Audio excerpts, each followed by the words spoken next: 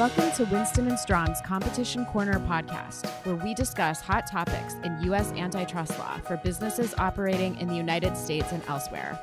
I'm your host, Molly Donovan. In this episode, we'll turn to the cartel context to talk about dawn raids. We'll explain what dawn raids are and how companies and their legal counsel can prepare for potential raids. So with us today is Jeffrey Amato, who is also a partner in the New York office of Winston & Strawn. Jeff has extensive experience representing companies across the globe in notable antitrust cartel litigations and government investigations. Jeff has also counseled clients regarding dawn raid issues by global enforcement authorities, and he joins us today to share his insights on how to best prepare for a potential dawn raid. So Jeff, welcome to the podcast, and thank you so much for joining us. Well, thanks for having me. Of course. Well, let's first start with the basics. Tell us what a dawn raid is. A dawn raid is a surprise on-site inspection of a company by law enforcement officials. It's a common tool that antitrust enforcement authorities use when investigating potential violations of the antitrust laws. And in the U.S., dawn raids are typically conducted by the Department of Justice and the Federal Bureau of Investigations.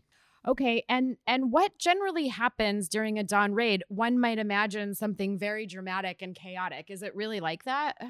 Well, it typically begins very early in the morning when government agents arrive at a company's offices with their guns drawn and SWAT teams ready to go. No, that's not how it goes. It's actually not so dramatic. They arrive at the reception area with paperwork, announce the purpose of the visit to inspect the facilities, and ask permission to enter and conduct their search. Once they have access, the agents search everything: the file cabinets, computer files, mobile devices, and even trash cans and shred boxes. If they find anything relevant, the agents may take or make copies. The agents may also try to interview employees during the raid. I did hear one story, and I admit I don't know if it's actually true, but I heard that an employee at some company learned somehow about a dawn raid in advance. And unfortunately, not only started shredding things himself, but told all of his colleagues that they should start shredding too.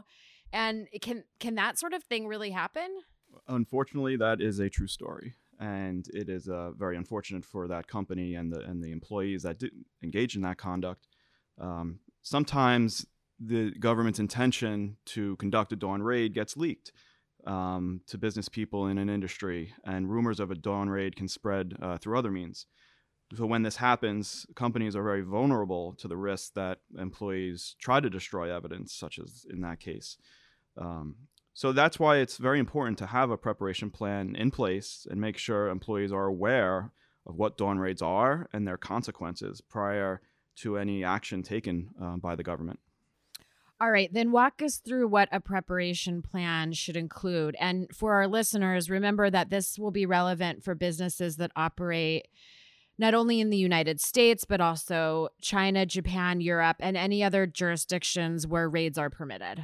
Sure. It's important for global companies to have these protocols because many jurisdictions in the United States and overseas can conduct these raids. And the protocol should contemplate what to do before, during, and after a dawn raid. All right. So let's start with the before. So beforehand, first, everybody should be aware of the potential for a dawn raid and what it is. And then a dawn raid response team should be assembled, which would include people from the legal department and senior management and IT. There should be somebody who can respond to media inquiries. There should be staff members to assist with the logistics of where files are and where things can be located. And there should be someone who can create a written record of the process, what was searched, who was interviewed, and what documents were taken. Okay, and as part of the protocol, you should call outside counsel to assist, right? Yes, most definitely. Okay. There should be a designated outside counsel in the local jurisdiction to react quickly in a dawn raid situation and give advice appropriate. Ideally, outside counsel would have criminal investigative experience, and you want to make sure that the dawn raid response team knows who has been designated as outside counsel so they can consult with them. Okay, so companies that operate globally then need designated outside counsel in each country where the company operates? It depends on a number of specifics, but generally speaking, at least in the countries with active antitrust enforcement authorities that have the power to conduct raids, there should be counsel in place. Yeah, that makes sense. All right. So once the company has assembled its internal response team and its designated outside counsel, what else does it need to do to prepare for a raid?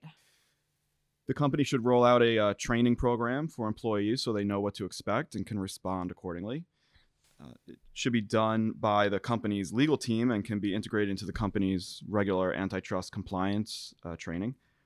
And at the least, the training should be given to the dawn raid response team and the in-house legal staffs and senior management, and also the employees who are likely to be involved in a dawn raid, such as receptionists, security staff, and IT department members. There should be a checklist with reminders of what to do in the event of a dawn raid, so that nobody has to memorize all of this. And importantly, the receptionist should receive a list of people who should be notified as soon as possible if the authorities arrive to conduct a dawn raid, which would include the response team leader and senior members of the legal department and representatives from senior management. Okay, and I think at the beginning of your list, you mentioned training, and the training should cover document destruction, right? Yeah, that is very important. Employees should be instructed to not destroy documents because it's obstruction of justice, and they should not obstruct the law enforcement officers in their conduct of the dawn raid in any way. It's important that employees understand that they shouldn't hide documents, and they shouldn't falsify documents. In fact, the company's legal department should prepare an internal email alert, which can be circulated in the event of a dawn raid, that reminds employees not to hide, destroy, or falsify any documents during the raid, because sometimes that's just a natural tendency, a reaction of people to take that action. Right. And just to highlight this a little more, and in case people don't know, destruction of potential evidence can carry criminal penalties in the United States, even if the destruction takes place outside the U.S. As part of the DOJ's investigation into the auto parts industry now several years ago, I remember there was one foreign company that pled guilty to obstruction because a company executive overseas had directed employees to destroy documents after he learned of a raid at one of the company's U.S. locations. And that executive himself was indicted also. So as you're saying, it is a serious issue in and of itself, apart from the underlying antitrust violation. Oh, most certainly. That's why the company should make sure that their executives, employees fully understand the importance of not interfering with a dawn raid or destroying evidence. Okay, so moving on a little bit, we've been talking about what to do to prepare in advance of a raid, but now let's turn to the dawn raid itself. What should the company do or not do once the authorities arrive and announce this is a dawn raid? Well, this is when all the planning comes into action. The response team should be alerted. Same for local counsel, who should come right away. A copy of the search warrant and any other documents authorizing the dawn raid should be requested from the law enforcement officers. Local counsel should check those documents carefully to ascertain the subject matter and scope of the investigation. If possible, the agent's identification should be checked to make sure they are actually law enforcement officers. And an internal alert should be sent to on-site employees telling them that a raid is in progress and that nobody should be destroying any documents or other information. Okay, and then should the company just wait, essentially, while the inspection takes place? Well, you don't want to tamper or interfere with the investigation, but there should be monitoring of the agents and a detailed record of what they are inspecting, what was searched, what was taken, etc. This will all help later the lawyers to investigate what is actually being investigated and what should be done. Now, the law enforcement officers may not allow shadowing of the agents, and you should respect that.